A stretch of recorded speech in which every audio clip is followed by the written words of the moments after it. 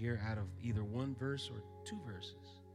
According to Romans chapter 6, verses 1 and 2, how many questions are asked? That would be a great question to ask. 20-point question. You could do a two-part. How many questions are asked and what are they? Or you could ask this question. God forbid, how shall we that are dead to sin live any longer therein? According to Romans chapter 6 and verse number 1, what questions precede this question? So there's a lot of ways to get questions from these. And the reason why it just come to my mind is when we were writing questions, you would have to write 6 questions per verse.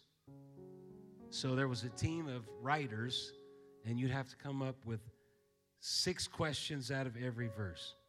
And so you had to get creative. You ask what is behind that question, what is in front of that question, what verses are they, quote the questions, and you could end up with 6 questions out of the verses. Praise God. You know what I'm talking about, Brother Johnson? Been there, done that. Yes. And so if you're a Bible quizzer, Romans has lots of opportunities like these in it. So our verses here tonight, we're all Bible quizzers. We're just going to all read it. We don't have to memorize it, although this is some great memorization verses. Verse number 1, what shall we say then? Shall we continue in sin that grace may abound? God forbid. How shall we that are dead to sin live any longer therein? I spent some time last week talking about Romans chapter 8. I entitled that Sublime. Chapter 8 is Sublime. It's talking about the Spirit. And now I'm jumping back to chapter 6, and I'm going to entitle tonight Magnificent. Magnificent. And then I'll focus on chapter 7, which is another title for another time. But tonight we're not talking about chapter 7. We're talking about Romans chapter 6. So keep your Bibles with you. We're going to go through the entire chapter of Romans 6, and it is magnificent. I probably have some bias about the book of Romans because I only had 1 year left of eligibility to Bible quiz. I was 18, and after 18, you can't quiz anymore. And so I had waited until the last possible opportunity, and I quizzed on the book of Romans in 1990. And I gained so much out of the book of Romans that it is probably my favorite book of the Bible, along with John. And so there's so much good stuff in the book of Romans. It is sublime, chapter number 8. It is magnificent in chapter 6. Not so much in chapter 7, but we'll get to that later. Praise God. So for a few moments here tonight, let's talk about magnificent things. Amen. We didn't come here to talk about terrible things. The state of the world that's terrible and confusion and dysfunction. We came tonight to talk about magnificent things in the house of God. Amen. Praise God. Let's pray together. Lord, we thank you and we praise you for your word. We ask that you would direct us, guide us, and encourage us from your word tonight. In Jesus' name we pray. Amen. God bless you. You can be seated. What does magnificent mean? What is the definition of it? It means marked by a state of grandeur, exceptionally fine, impressive to the mind or to the spirit. And this certainly is the demarcation in Romans chapter number 6. It is a state of grandeur, what comes out of it. It is exceptionally fine.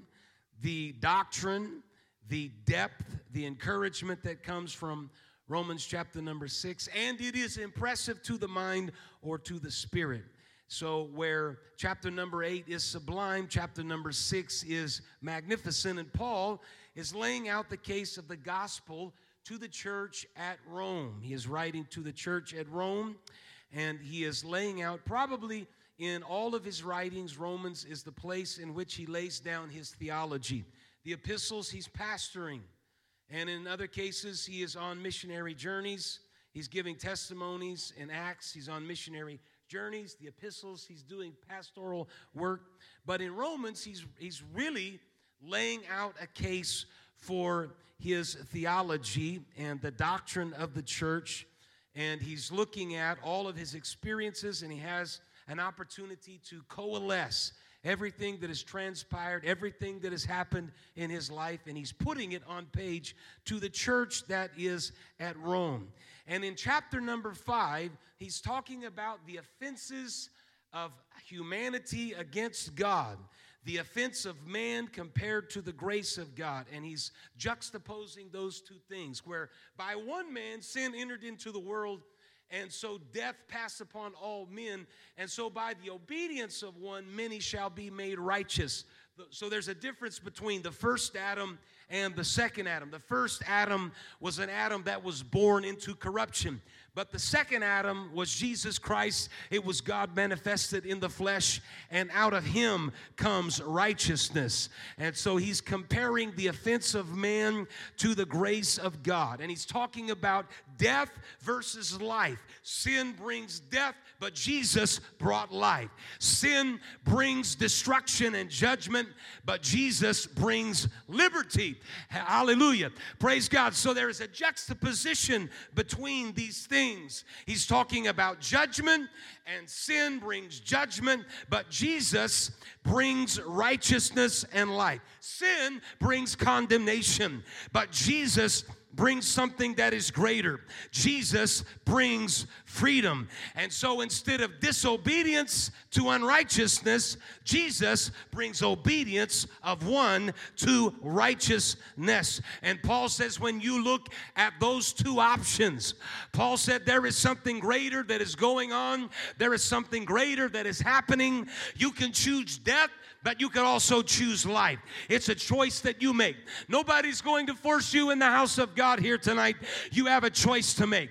You're either going to follow the first Adam into sin and destruction and death, but you have an opportunity to follow the second Adam into life and righteousness and eternal consequences. I want to say here tonight in the house of God, I want to choose life, not death. I want to choose eternal life and not destruction. I want to choose righteousness and not condemnation.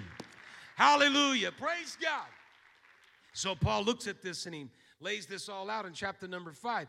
And he says it is the topic is offensive because it is discussing death and judgment and sin.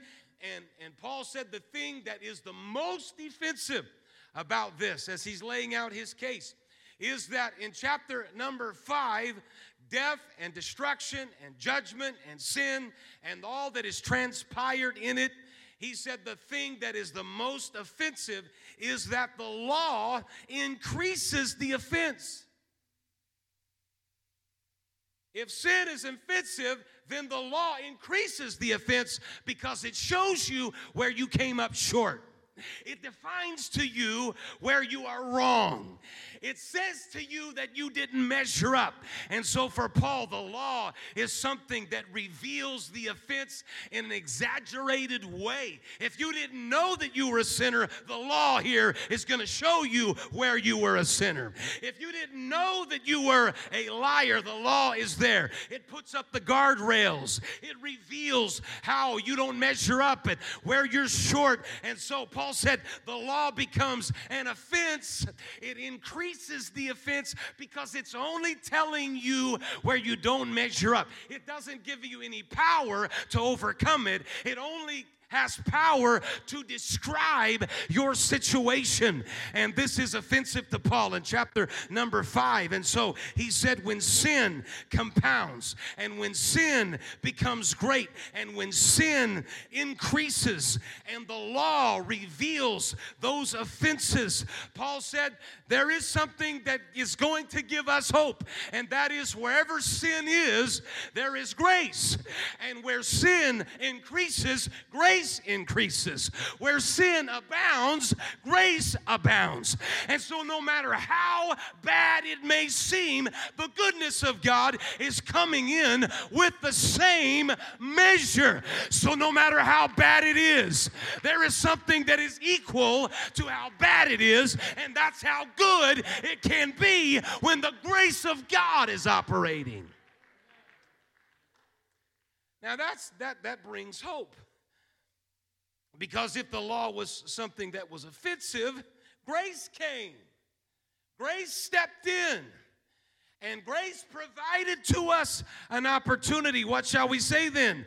Shall we continue in sin that grace may abound? God forbid. How shall we that are dead to sin live any longer therein? Because grace has stepped to the forefront of difficult situations. Grace has said, I know it may be difficult, but there is something that is here that is great. Amen. This pertained to the Romans in the first century. It pertains to us in 2023. It doesn't matter how bad it gets, grace is there to also abound. Hallelujah. You just got to find it. You got to reach for it and grasp the grace of God in the midst of turmoil and difficulty. Sin is there, judgment is there, unrighteousness is there, but grace is there. Righteousness is there. The goodness of God is there. It's all what you're looking for. It's all where you're looking. It's all what you're looking for. And we don't just continue in the offense, nor do we think that grace releases us from accountability from the offense. That's what Paul is posing here. If it's bad, and sin is bad, and sin is increasing, and grace is also increasing at the same time, that doesn't mean then that we just rely on grace and still live in sin. Paul said, no, God forbid. Why? Because God pulled us out of some things. He redirected us. And through repentance, we have turned around and we're walking away from some things. Not that we can say, well, grace is there for me and it'll catch me whenever and however. No, but it activates something in our life that changes us and transforms us to do what we were not otherwise supposed to do. Grace abounds. And then he begins to talk about something that is magnificent. He starts to describe. Now, he doesn't lay it out in the same terminology as you're going to see in Acts, but we know that these people in Rome received a new birth message and experience. This was a church already. This is one of the very key elements of Romans, because some people will take out of Romans and apply a verse and say that that is doctrinal and that's what salvation is. So they'll take you to places like Romans chapter 10. If someone confesses with his mouth and believes in his heart, he shall be saved. That's wonderful, but this is written to people that have repented of their sins, been baptized in Jesus' name, and filled with the Holy Ghost. So whatever Paul says in there about belief and faith, it's coming to a people that have already experienced a new birth experience. Right? Because this is the church at Rome. And so Paul starts going into why we don't just rely on grace and that somehow it releases us from the offense of sin. There's some changes that we have to make in our life. And then he says this in verse number 3, know ye not that so many of us, as were baptized into Jesus Christ, were baptized unto his death?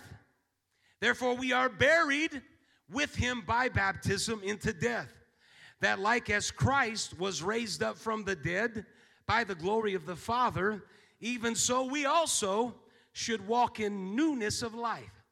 For if we've been planted together in the likeness of his death, we shall also be in the likeness of his resurrection. So in these passages of Scripture, Paul is certainly talking about baptism in Jesus' name, because when we are buried together with him, that's a reference to being baptized in Jesus' name, and it is a burial. It's not a sprinkle. It is a burial. You're going down in a watery grave. You are buried with him by baptism into death, which is a connection to his death and his burial, which is repentance and baptism in Jesus' name. Paul said, this is magnificent, this is significant, this is essential. We must identify in his death and in his burial.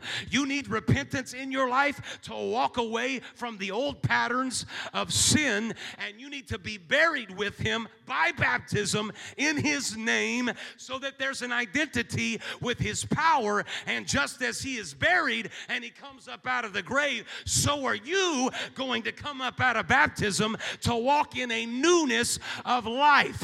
Praise God. Some of you walked in the old patterns and in the old way and in the old life, but when God transforms things in your life, you start walking into a newness of life. Old things are passed away. All things become new. There's a new individual walking in your shoes. Why? Because God has done a redemptive work. God has done a great work. He's done a transformative work in your life. And now you have a testimony that I'm walking in the newness of life. Amen. I'm walking differently. My pattern is differently. There's a newness of life, and there's a power of the Spirit that is in my life. And he talks about a plant, talking about a planting reference here. A planting reference. You're planting something. You are planted in the likeness of his death, and in the likeness of his death, Paul is saying that's being buried with him in baptism. You're planting that.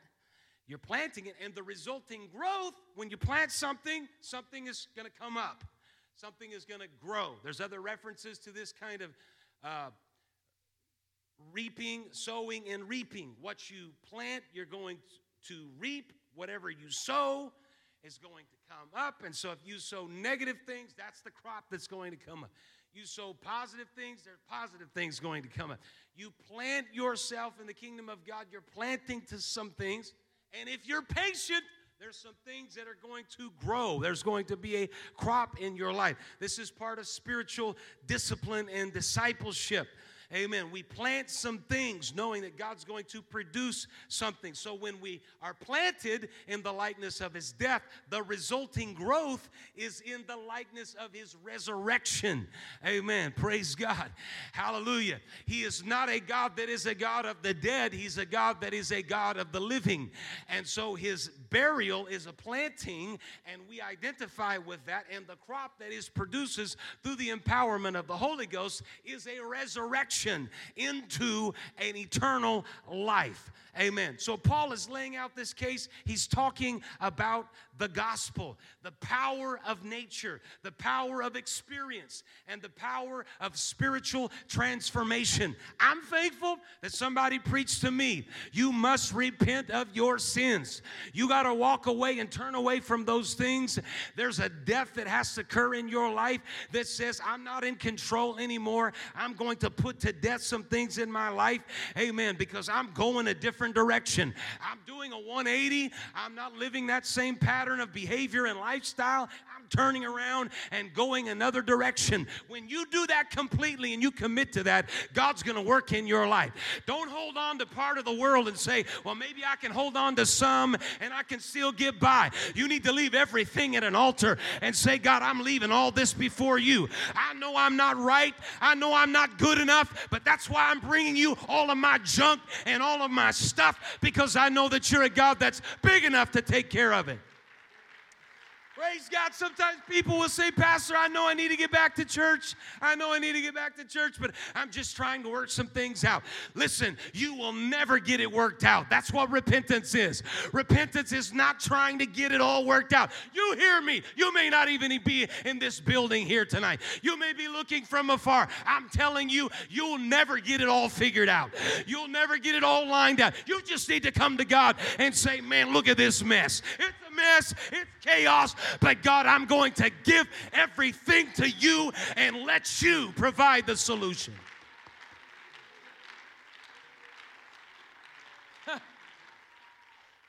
Praise God. You'll never get good enough to get God. That's not the way it works. You come to God and you bring God your brokenness, and you come to God in humbleness, and you say, God, you see my situation and everything that I'm involved in and all of my mess, and you still love me and died for me, and I know you're going to transform me. Transform me. Anybody interested in being transformed by the power of God? It's a magnificent gospel. The power of nature, the power of nature. We're going to have an amazing spring with as much rain as we've gotten.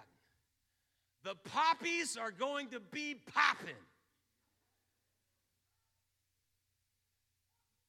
You're going to drive up through the grapevine and you're going to see purples and yellows, and it is going to be amazing because there is power in nature. Well, listen to me. There's also power in experience. I'm thankful for Sunday night. Sunday night, there was a powerful experience. Praise God. I don't want dry, dead, dull religion. I want an experience of the Holy Ghost. And Sunday night, we had an experience in the Holy Ghost. And then there's also a power in spiritual transformation. Now, let's keep going. Verse number 6. Knowing this, knowing what?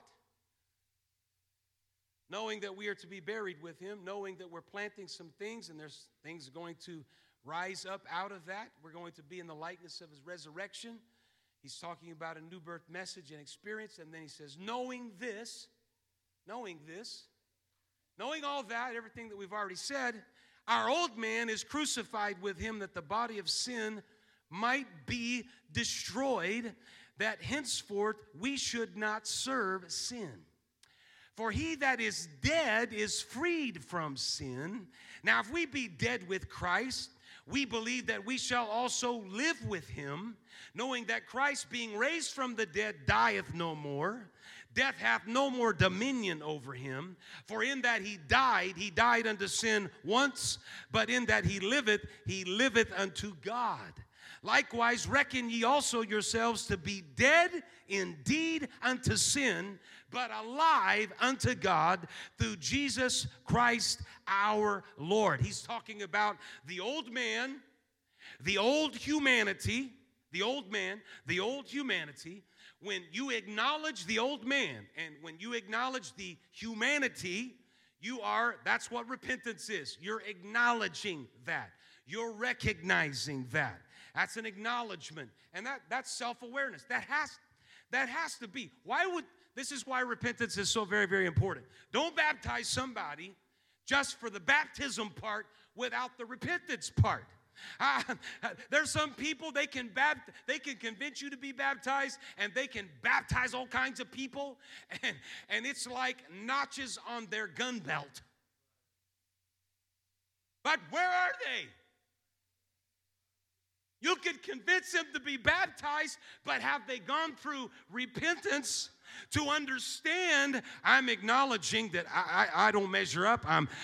Sin is in my life. There is a dominion on my life. There is something that shackles me in chains, and I don't have control over that. So self-awareness says, God, I'm coming to you in repentance. That is a vital, vital step in terms of spiritual transformation. It is a spiritual self-awareness that somebody says, okay, I'm not fooling anybody. I'm certainly not fooling God, and I'm probably not fooling anybody else. But I'm coming to God laying this all out, and I'm going to make it right with God. Don't rush the repentance. Some people repent more than just one service. For some people, sin has a lot of entanglements, yes? Sin with its dysfunction has a lot of entanglements. And there's some people, they're ready. And when they're ready, they repent of everything. But some people are still trying to jockey around and trying to figure out how I can do part of this. And there's still entanglements. There's things in their life that they're connected to that they're trying to disengage from and figure out how to make that work and how to do that. There's relationships and family and everything else that goes into that. And so they're working their way through that. Don't rush repentance. Ask them when they say, I think I'm ready to be baptized. Have you you fully repented of everything in your life that would keep you from being what God wants you to be? If you haven't, you need to keep praying and keep pressing through and completely eliminate those things in your life. Because if we just baptize you to be baptizing you, that becomes a church tradition. And we don't believe baptism is a church tradition.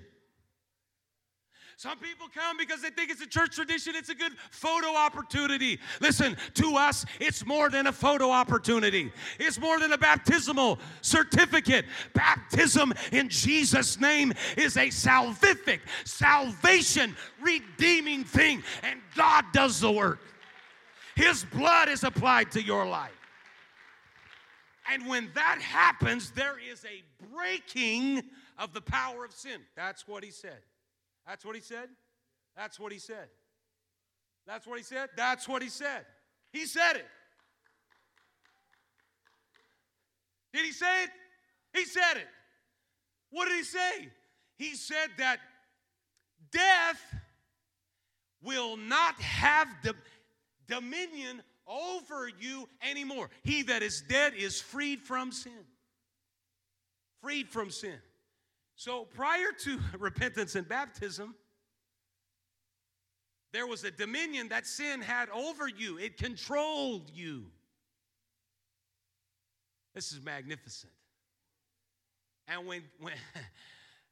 so when you're baptized in Jesus' name and his name is invoked over you, and his blood is applied in that baptism, it breaks the chains of death and dominion and bondage.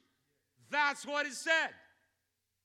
So, prior to being baptized, there was dominion over my life. There was power over my life through sin and through death. Jesus says, I'm going to Calvary and I'm going to conquer sin, death, hell, and the grave. And then you can identify in what I have done through a new birth experience, and you can conquer sin, death, hell, and the grave. That's the kind of hope that Jesus brings to us. Man, that is magnificent. Amen. Now, so when you're baptized, there's a chain that is broken. There's shackles that are removed.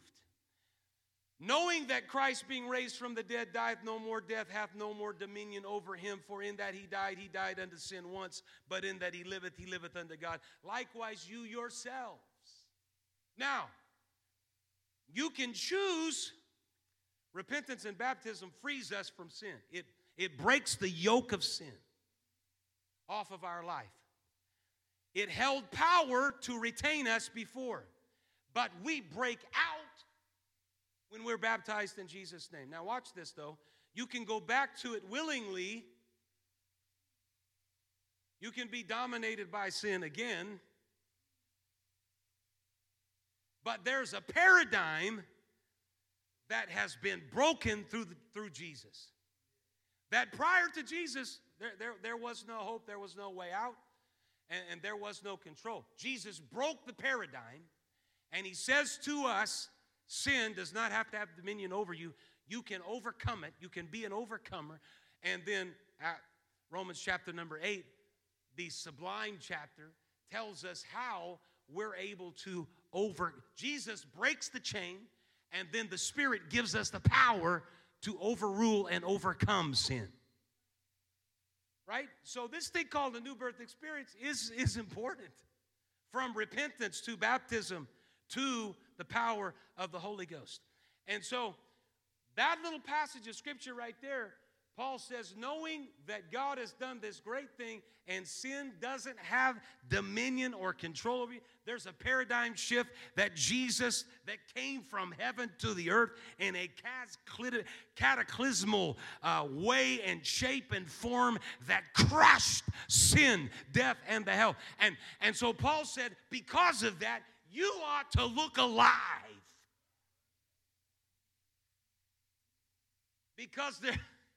Because Jesus has done something that has made us alive. We shouldn't look dead. We shouldn't look bored. We shouldn't look... God has done something rich in our life. Amen. We should have a smile on our face. Even where sin abounds, grace does much more abound because Jesus has done something great. And because of that, I got a smile on my face. I'm alive, walking in the power of God's goodness and liberty and freedom. I'm alive. I'm alive. I'm not walking in dead things. I'm not walking among dark things, but I'm walking in the power of the Holy Ghost. Look alive, look alive, look alive. Amen. Tell your neighbors, time to look alive. Jesus broke the chains and dominion. Now, verse number 12, let not sin therefore reign in your mortal body, that you should obey it in the lust thereof, neither yield your members as instruments of unrighteousness unto sin, but yield yourselves unto God as those that are alive from the dead, and your members as instruments of righteousness unto God. That's a great verse right there to explain to someone why we worship the way that we worship, because we are alive from the dead. I mean, that would be a great testimony. Somebody comes to church and says, I don't understand all this. You could tell them, you know what? I died and was resurrected. And they say, what? What are you talking about? You can say, seriously, I was dead. And Sister Lisa, you were dead. Well, you were. You were certainly almost physically dead. And you were certainly spiritually dead. And so you could tell somebody, man, crazy things happen around here. You just watch out, because some people they die in this place and they're resurrected. It's amazing. God does it. And then watch the look on their face where they're kind of puzzled and they're trying to figure out what you're talking about. You're talking about a spiritual resurrection. But that verse right there says that we are alive from the dead. And so if we're alive from the dead, don't you think if that happened in a physical sense that there would be a response and a celebration? Well, if it's a spiritual thing, it has the same connotations. You were dead, now you're alive. That's the whole point to Lazarus coming out of the tomb, taking off his grave clothes, because Jesus was saying, yeah, it's coming. There's a day coming. Hallelujah. On the other side of Calvary, there's a power that is coming that is going to resurrect people out of the graveyard. And not only out of the graveyard, but out of their spiritual death. Amen. You are alive from the dead, and your members as instruments of righteousness unto God. For sin shall not have dominion over you, for you're not under the law, but under grace. So under grace, sin can't dominate you. Under the law, sin dominated you. Under the law, sin dominated you, and it was offensive because all the law would do is tell you, I'm dominating you because you're a sinner, and here's where you are a sinner. And here's all the sins you have committed. But under grace, it can't dominate you anymore, because there is a power of the Spirit of God that gives you the ability to overcome sin. And here, he's talking about using our members as instruments of righteousness. Every once in a while, somebody will get up and testify, and they'll talk about how they used their members unto unrighteousness when they lived in the world and they lived for the devil. Paul said, don't live that way any longer. Yield your members, your life, your body, as instruments of righteousness, not unrighteousness. Use what God has given you for the glory of God. And use your members as members of righteousness, not unrighteousness. Amen. He's talking about instrumentation. And your life is an instrument that God plays to righteousness. Instrumentation, there are different kinds of instrumentation. Your body is an instrument. Me speaking right now is instrumentation, because I'm using wind and vocal cords to speak to you, and I am an instrument speaking to you. There's other wind instruments that you can play, from horns and trombones and flutes and everything. You're blowing through those to get a sound. Nobody plays a trumpet without blowing through it to get something. And in order for you to get something, you got to blow through the instrument and say, I'm alive. Sin is not dominating me anymore, and I am playing for God, and my members are instruments of righteousness, blow hard, blow some air through there and make some notes and make some sounds of glory because God has done great things in your life. Amen. Praise God. And don't be a blowhard. That's a windbag, blowhard.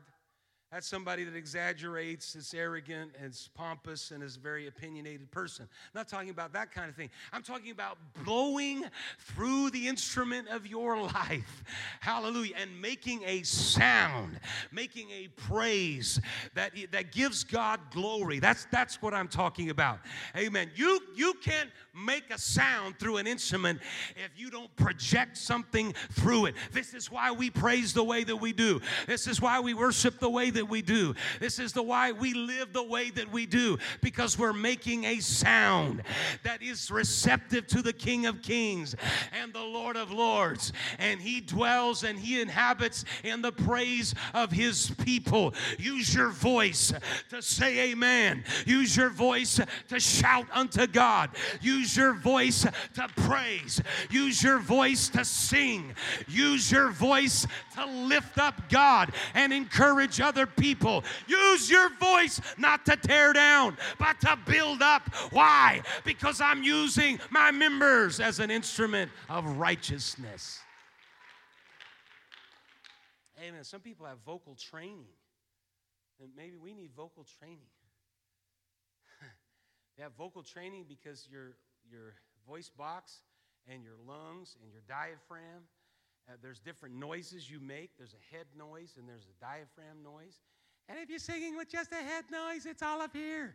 We're singing from a diaphragm, it's come down here. And so they take vocal lessons to understand how to do that, to get the air to come through the voice box to produce the note, and a strong note. And then there's vibrato, and then sometimes you don't want vibrato all the time. You want to be able to carry the note out and then vibrato at the end, because sometimes if you don't have control of that, then you're off key a lot.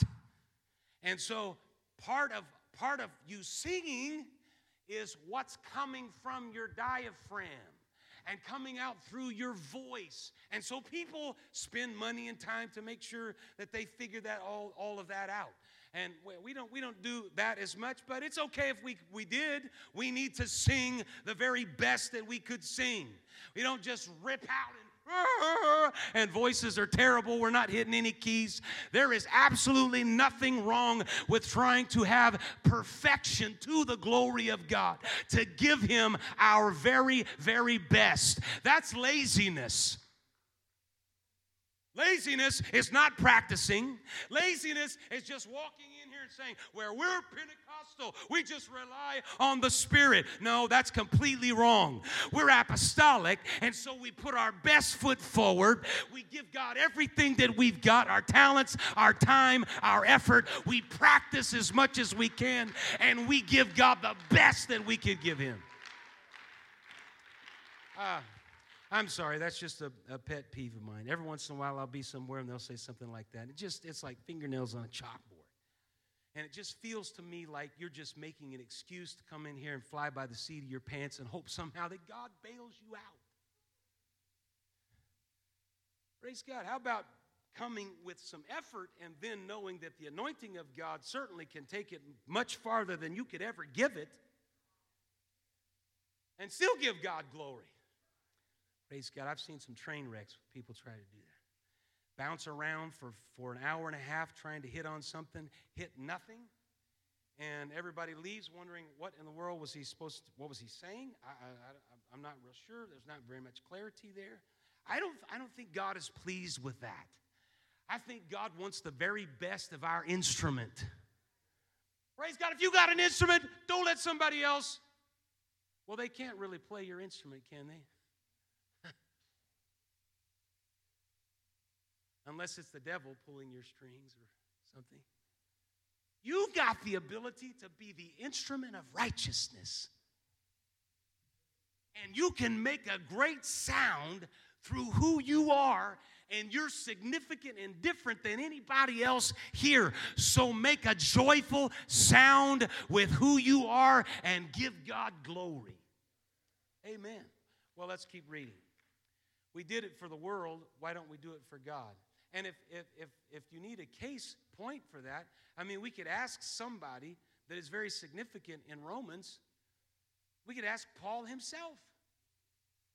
Paul said, look at my pattern of life before coming to God. He gives his testimony in Acts chapter number 22, and he says, I was a Jew born in Tarsus. I was brought up at the feet of Gamaliel. I was taught in the perfect manner of the law, religious education. I was zealous toward God. In other words, I gave everything that I had to that religious institution of the Sanhedrin I was involved in. I persecuted people. I brought them to death, binding and delivering into prisons men and women. And the high priest can bear me witness, as well as all the elders. They can speak on my behalf. I received letters unto the brethren. I went to Damascus. I was going to Jerusalem, and I was going to punish those that were there bound. And when it came to pass on that journey, I was on the way unto Damascus about noon. Suddenly, there shone from heaven a great light round about me. I fell unto the ground and heard a voice saying unto me, Saul, Saul, why persecutest thou me? And I answered, Who art thou, Lord? God met him on the way to Damascus and knocked him off his feet and spoke to him and said, Paul, Saul, Saul, arise and go into Damascus, and there it shall be told thee of all the things which are appointed for thee to do. He said, so that is what I did. The same effort, the same zeal I persecuted, I put that into preaching and testifying and working for God. I was one that stood and took the coats of martyr. The martyr Stephen, when his blood was shed, I was standing there consenting unto his death. I kept the raiment. But the Lord said to me, Depart, for I will send thee far hence unto the Gentiles. Man, there's some things I've never experienced. I don't know. I don't know. But there are some of you here that when you lived in the world, you were zealous, you partied, you were at the club, you were at the bar, depending on where you were, depending on how sophisticated you were. I heard today somehow that the Trout sign has been stolen and they're trying to find it. They're looking for it. Somebody stole it. Trout, 75 years. All right. So depending on how sophisticated you are, you could have been in the bar, you could have been in the club. Who knows where you were? But when you were living for the devil, you were giving the devil everything that you had. And so why would it be weird if you came to church and you gave God everything that you have? That's what Paul is saying there. Paul is saying the same effort that you put forth in the world should be the same effort that you put forth in living for God. Hallelujah. Don't be limited. Give God everything that you've got. Amen. If I danced in the world, I'll dance for Jesus. Praise God. If I was an alcoholic in the world, I'm addicted to the Holy Ghost.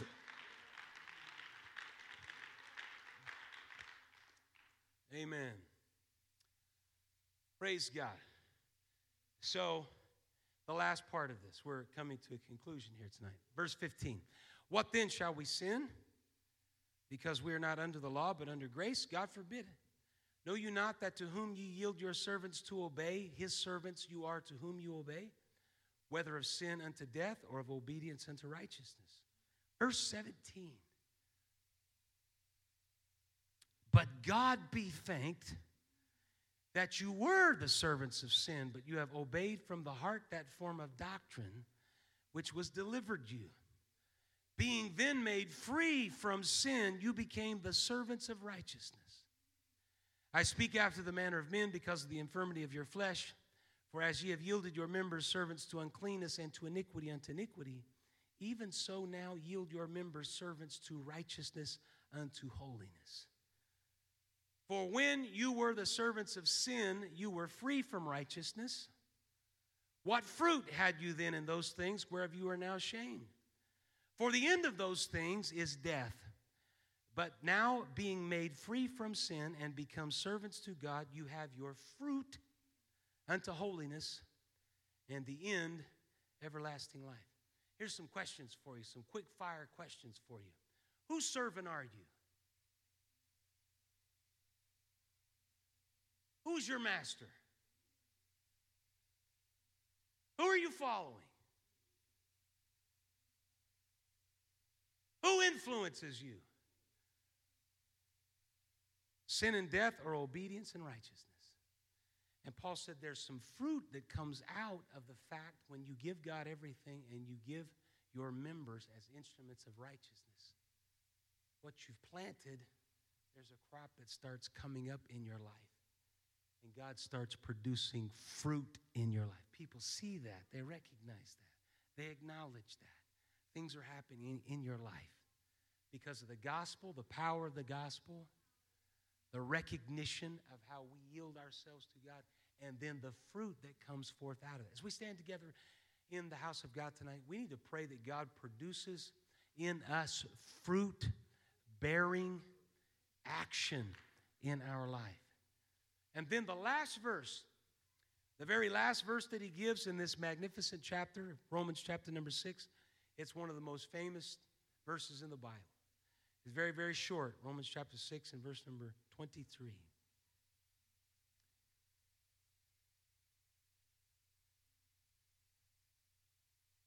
For the wages, Romans chapter 6 and verse 23. Oh, it's out. Sorry. For the wages of sin is death. But the gift of God is eternal life through Jesus Christ our Lord. Amen. I don't want to walk in, our world is walking in death, but thank God there's a gospel message that is a walk in grace. Amen. The gift of God is eternal life through Jesus Christ our Lord. God is here with a gift. And my, what God can do. So no matter how difficult it gets and no matter how much sin abounds, grace, I may need to clarify something because I think I probably didn't do it justice in the beginning.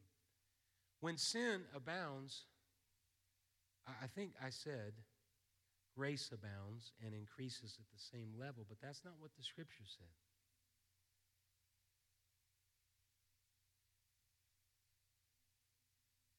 It doth much more abound. So no matter how bad it is, grace is there at the same, but it abounds more. It's more. It is increased. And so we may live in a world of sin and darkness and despair, but there is something greater than all of that. It's there at the same level and more. And that's the power of the gospel. Praise God. Amen. Let God produce fruit in your life and be used of God. Amen. Lord, we thank you and praise you and worship you in the house of God tonight. I thank you for a magnificent gospel that changes and transforms. And I pray that it would continue to transform. I pray that your anointing would increase and abound greater and more than our world and everything in our world, and you would give to us an opportunity to stand before you and plant some things in our life and see some fruit that grows out of that. We thank you. We praise you. We ask that your anointing and your blessing would be upon everybody in this place tonight and that they would leave strengthened and encouraged through your word. In Jesus' name we pray. Amen. Praise God. It's meet and greet time. Find somebody before you leave and meet them and greet them and tell them it was good to see them in the house of God.